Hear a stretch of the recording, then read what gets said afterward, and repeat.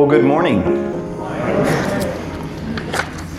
Grace and peace to each and every one of you from our Lord and Savior Jesus Christ, and we offer a special welcome to our guests and visitors this morning, and to everyone who is here. Thank you for being here this morning. As Jeff mentioned, today we are continuing our sermon series called Seeing is Believing, unpacking the miracles that are documented in the Gospel of John, the 7 miracles that are recorded there. And if you want to follow along in your Bible this morning, we certainly encourage you to do so. The good news is John is one of those books in the Bible that are pretty well known. And so it's the 4th Gospel listed in the Bible: Matthew, Mark, Luke, and John. If you go to Acts, you've gone too far. Back up and go to John. And so for those of you who are visiting us today, or maybe been out of town over one of the past couple of weeks, I want to let you know that all the sermons in this series are up on our website, and you can play those in both video and audio format. And we encourage you, whether you're driving or just sitting at home and want to understand the first couple of miracles that we unpacked, those are up there on the website, and we certainly encourage you to take those opportunities to view those and listen to those. But for now, here's a recap of where we started. We started with Pastor Brian in the first week of this series, and he talked about the Gospel of John and the reason why the Gospel of John was written. And so we start by the sermon series of the Gospel of John going to the very end of the Gospel, where it says this, and Winton, we've got a slide for this, if you would put it up on screen. John chapter 20, verses 30 says, Jesus performed many other signs in the presence of his disciples, which are not recorded in this book. And then verse 31 says, but these, meaning these miracles, are written that you may believe that Jesus is the Messiah, the Son of God, and that by believing, you may have life in his name. So that reminds us that John was a first-hand witness to all these miracles that were recorded in the gospel. And he recorded them for our benefit so that we too could experience them and believe them, that Jesus is our Savior. Also in that first week, we went into that first miracle recorded in the Gospel of John, the wedding at Cana, where Jesus changes water into wine. And here Jesus demonstrates that his glory, and he strengthens his relationship with his disciples and their faith in him. That is the first real miracle that the disciples have witnessed, and they then believe that Jesus is the one to be following. Last week, Jeff Pitzer preached an amazing message on the second miracle that was recorded in the book of John. But he also provided some context for why we can believe these miracles in the Bible as they are recorded are actually true and actually happened. Talking about how the fact that the Bible, the Gospel of John in particular, was written so close to the time when these events actually happened. And that there are numerous transcripts and copies of the Gospel of John out there that all kind of reinforce each other. Many more so than standard literary documents that we just plainly accept as fact. So we too can accept the writings as they exist in the Bible as truth because of the time frame with which they were written and the number of reinforcing copies of the manuscripts that exist. Jeff also then went on to preach in the second miracle that is recorded in the Gospel of John. And that is the fact where Jesus was back in Canaan, and the royal official approached him and asked him to help heal his son, who at that point was in Capernaum, a town very far away. And this reminds us that Jesus, who did heal that official's son, by the way, Jesus' miracles can transcend time and space. So Jesus doesn't have to be right there to heal you. He can heal you from a distance. He can provide a miracle from a distance. And today we're going to be talking about the third miracle as documented in the Gospel of John. And this is about healing the invalid by the pool at Bethesda. It's a very common story. And before we pack into that miracle, please join me in prayer. Father in heaven, I pray that the words I speak this morning and the meditation of all of our hearts will be true to your word and bring honor and glory to you, and help us to develop a greater understanding of you and your will for our lives. Amen. Well, I have to admit that preparing for the sermon this morning was a little more challenging than I thought it would be. Preparing for a sermon is always a bit of a challenge, more so than your standard public speaking engagement. That comes with its own set of challenges, no matter what you're doing or where you're doing it. Public speaking is not necessarily an easy thing to do. But when you're preaching, there's an additional responsibility that goes on you, because you want to make absolutely certain that you are treating God's word with the respect that it deserves, that what you are saying really reflects what is in the Bible and what is truth, and that even as you are sharing your own personal insights into what is happening in the Bible, that those insights align with biblical truths and also our theology of our religious beliefs. But in the end, God is ultimately responsible for the message that you preach as a sermon. And so that takes a lot of the pressure off, right? And this sermon's about miracles. So what could be easier to talk about than that, right? I personally am someone who just feels God's presence every day in my life. And so preparing a sermon on miracles should be a slam dunk and a lot of fun to do, right? You pray about it, you read the scripture, you unpack the miracle that Jesus has today, which is going to be absolutely awesome to hear, and then you add some personal reflections about the miracles that you've personally seen in your life. Voila! Sermon. You've got it done. The challenge is this. When I started reflecting on the miracles that I experienced in my life, which I, up to this moment, had recounted as very many, and started to think about which ones I would actually want to share, I realized that they didn't quite measure up to the miracles that we're hearing in the Bible, right? Not even close, quite frankly. And that caused a little bit of concern for me. And in fact, if I'm honest, I have to admit that there have been times in my life where I've prayed for miracles and they haven't happened.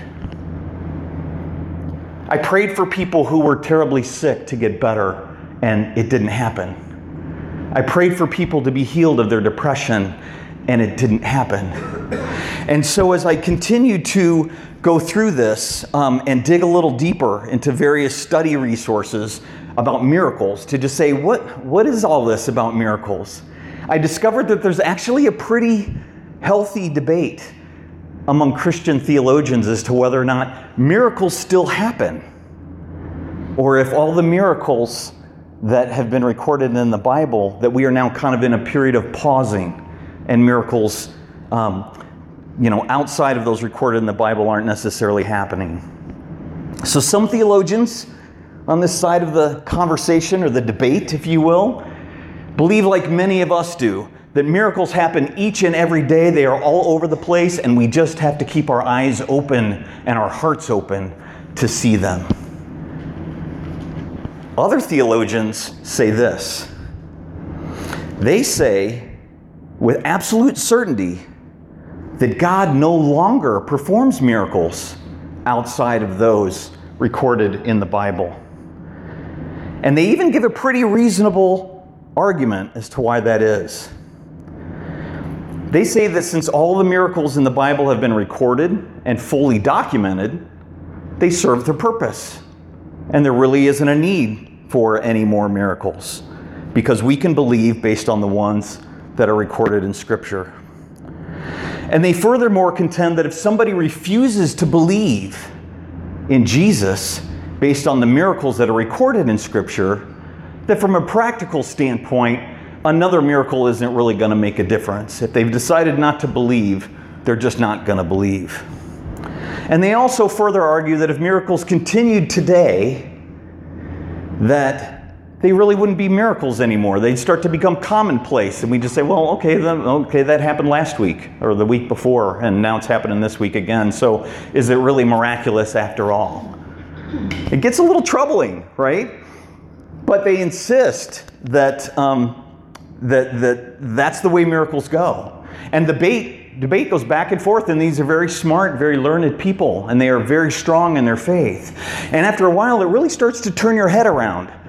And you're like, wait, what? Here's what I believed about miracles, and now I'm really starting to question what I believe. And after a while, you just kind of want to throw your hands up in the air and say, enough. Somebody say what's true, and I will believe it. And that'll be that. But unfortunately, as someone preaching a sermon, you're expected to have a little more conviction than that. And so it was incumbent on me to dig a little deeper and keep digging and praying and sorting all this out. And so after much continued prayer and study, I found that the apparent disagreements about miracles came not from whether they happen or occur, but how we label a miracle, and how we define miracles in the first place. Because when you think about it, we tend to throw the word miracle around pretty casually, right? Sometimes we do this in jest, like when the Cubs won the World Series in 2016, right? When our spouse says, I was wrong. When our children say, thank you. Miracles, right? We say that in jest, but we call those miracles.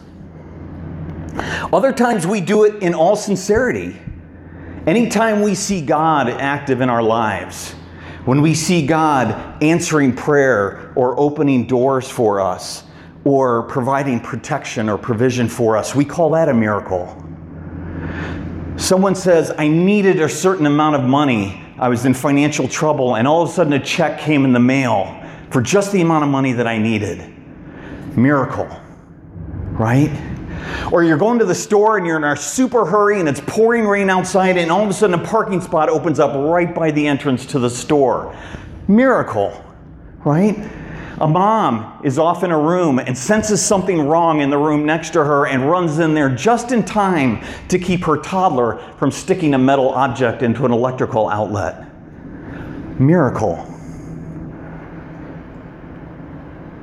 Or you're thinking about a friend and you're praying about them and you know they're going through a tough time, and just then the phone rings and it's that friend on the phone, and you get to talk to them and encourage them and uplift them. Miracle. Now we call these things miracles. But if you want to compare these to the miracles that we are going to talk about today and have talked about last week and we'll talk about next week, they don't compare at all. And in fact, what they really are acts of providence, not necessarily miracles. So what's the difference? Okay, Webster's Dictionary, and we've got this up here, defines providence this way: the foreseen care and guidance of God or nature over the creatures of the earth. That's providence. And if you spell capital P, providence, it actually refers to God himself. That's the second definition up there. Especially when conceived as omnisciently directing the universe and the affairs of humankind with wise benevolence. So in short, providence is God watching over us. Okay, providence is God answering our prayers, guiding us through the Holy Spirit, and orchestrating natural events. God's providence may also be served by each of us as we are called to serve others. Providence. A miracle, on the other hand, is a supernatural event which has no human explanation at all. It's an event that actually suspends natural law while God steps in and does something miraculous. In our Christian faith, God is the provider of the supernatural event. And it usually happens at the fulfillment of a prophecy that was pre-stated, or at the command of some teacher that God is elevating into a position of authority. So in other words, the natural order of things stops, God steps in and acts, and then steps back out, and things keep moving their natural course. So here's a silly but simple example to kind of explain the difference between providence and a miracle. If I'm walking down the sidewalk in the city of Chicago, where they do lots of constructions on buildings all the time, and a bricklayer overhead drops a load of bricks right over me, and all these bricks fall on all sides of me, but not a single brick touches me. That's providence. That's God watching out for me and providence. Now, if one of those bricks is coming straight towards my head, and right before it hits, it makes a 90-degree turn and shoots off to the side and falls to the ground, that is a miracle. The natural law of gravity has been paused, suspended, God stepped in, and a miracle happened. The same outcome, a load of bricks fell and I didn't get touched. But one's providence and one is a miracle. But the real distinction between providence and a miracle lies in their purpose. And that's what I want to talk about today. Providence is a natural extension of being in relationship with an all-knowing, all-caring, all-loving, all-powerful God. Because God loves us, we see His loving hands in every aspect of our daily lives. And we also have the amazing privilege to be His loving hands to others as we serve them in our daily lives. We see God's providence in our lives because we already believe. And when we believe, we start to see. Miracles, on the other hand, are used to demonstrate the presence and the power of God and to provide clear proof that the person performing the miracle has God's authority. Miracles are that person's credentials to act in God's capacity as God's messenger. And as you look at the various miracles performed throughout all of Scripture, they are always performed to fulfill a prophecy, to glorify God, or to respond to the command of a teacher that was acting in God's proxy.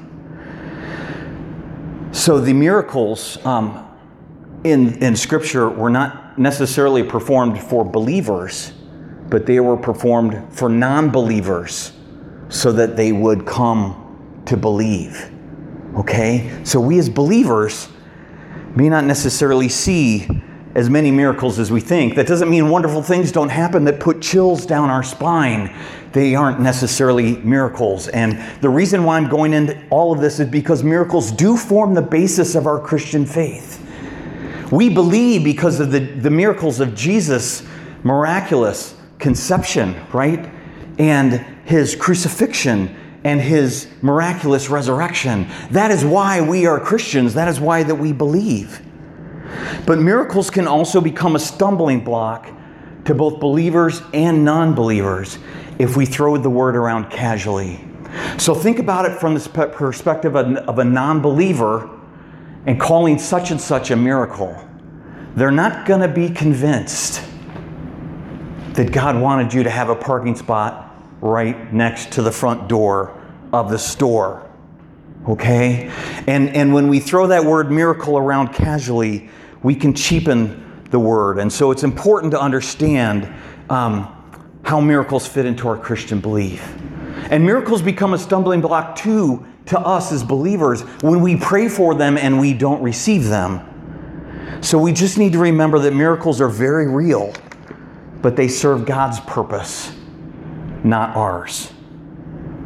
So with all that, let's jump into today's miracle in the Gospel of John.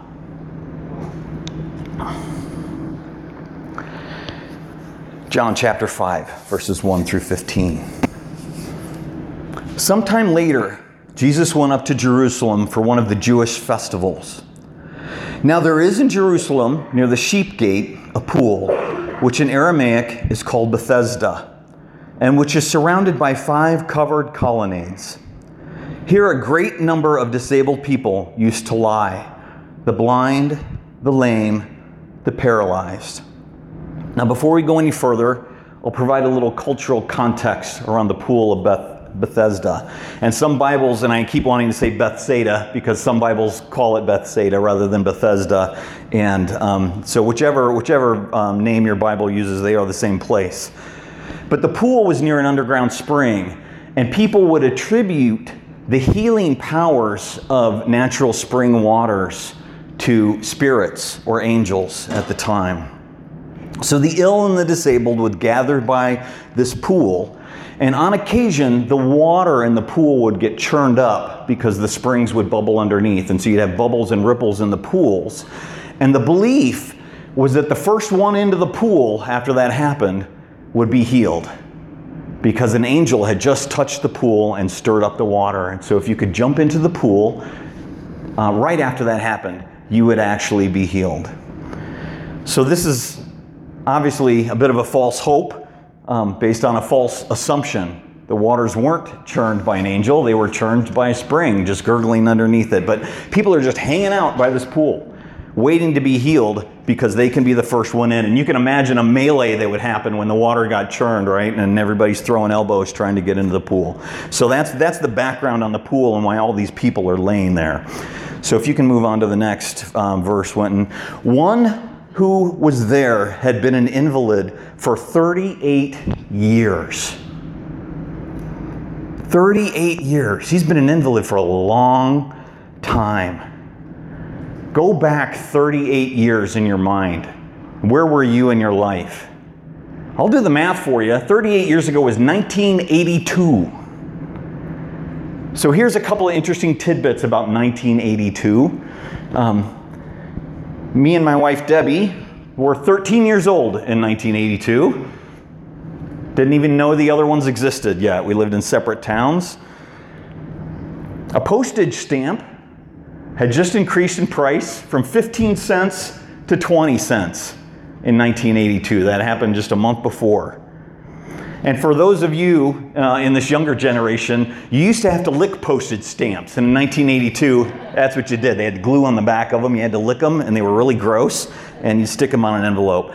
Self-adhesive postage stamps wouldn't come around for another 12 years in 1982. Time Magazine's Man of the Year in 1982 was a computer, because the IBM PC had just been released the year before and everybody was very, very excited about it. Unless you call me biased towards PCs, the Apple II had actually been released several years before, so they beat IBM to the punch on that. So whether you're a Windows or a Mac person, technically Apple beat everybody to the chase, but that was big news in 1982. AT&T, Ma Bell, you remember them?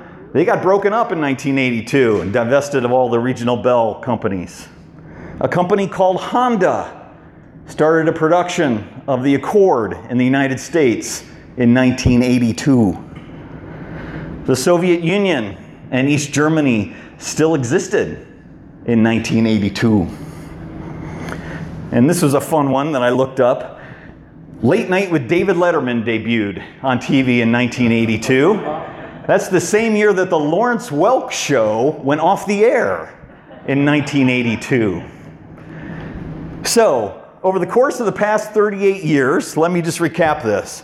Debbie and I met, we got married, we lived at 10 different addresses, we raised 3 kids, all of whom are now out of the house. Well, one's coming back. The Soviet Union disbanded, Germany reunited, and the PC, the internet, the iPod, and the iPhone were all invented. And the list goes on and on. All these things happened over the span of 38 years. But this man's life was at a standstill for 38 years.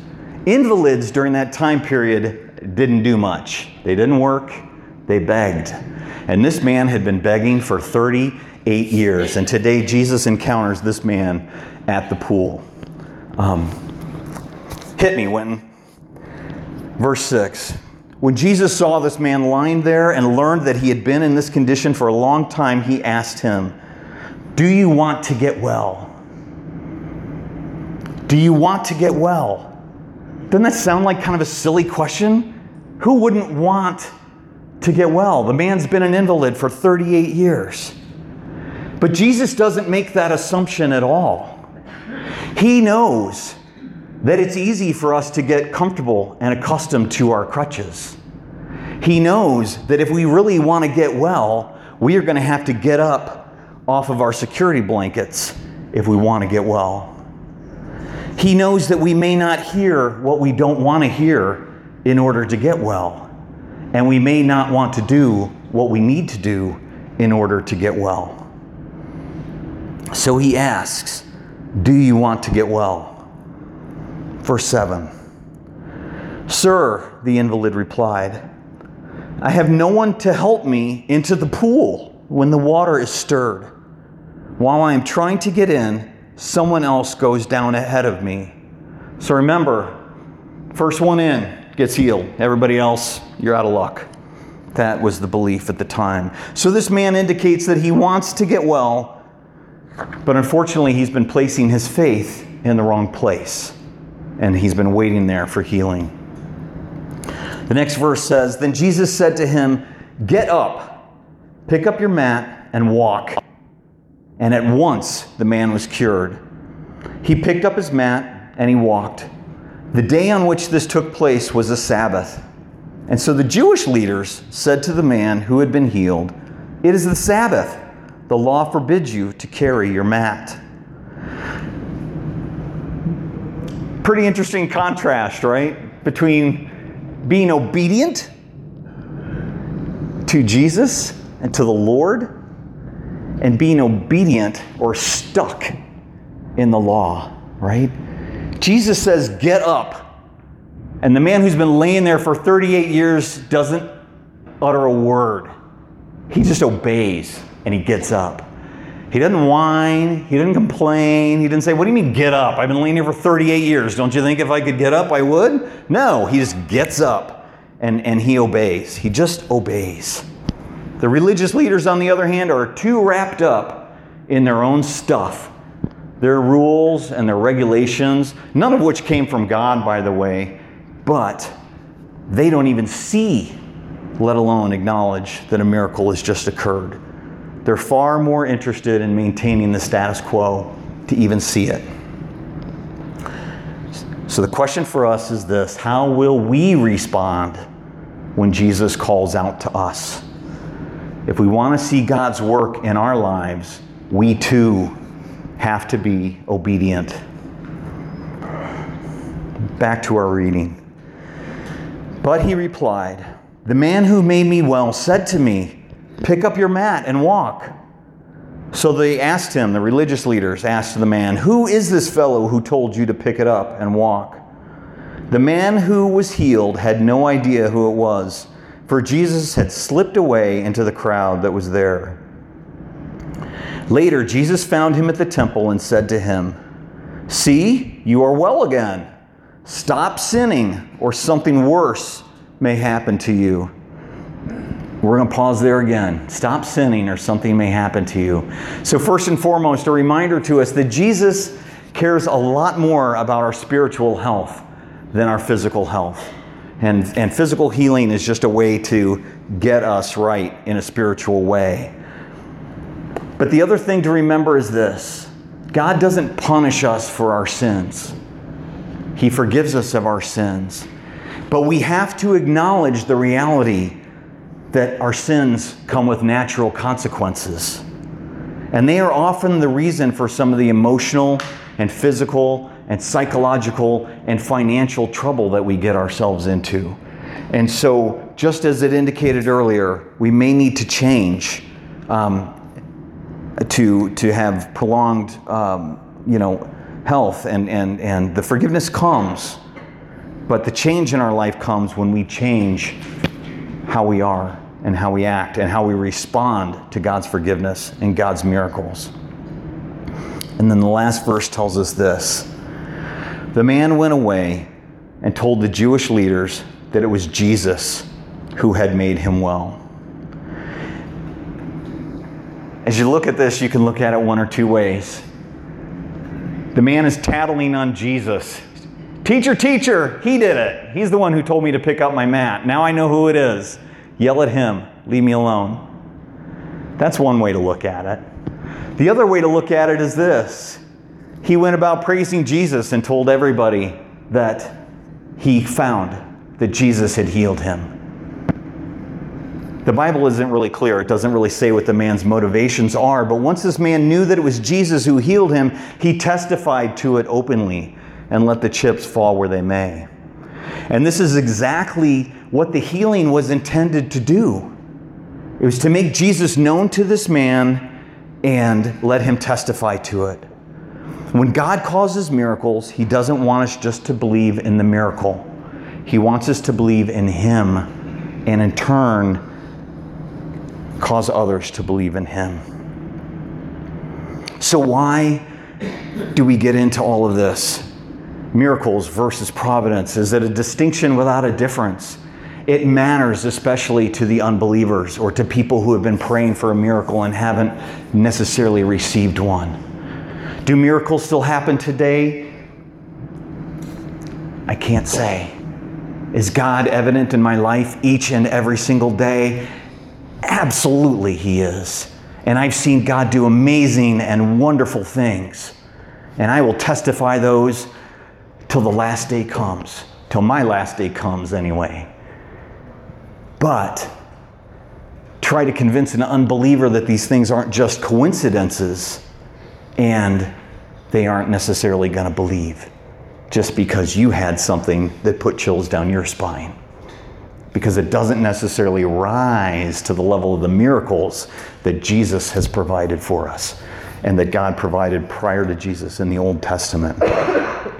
If you were one of those people that has to be a first-hand witness to a miracle, look outside.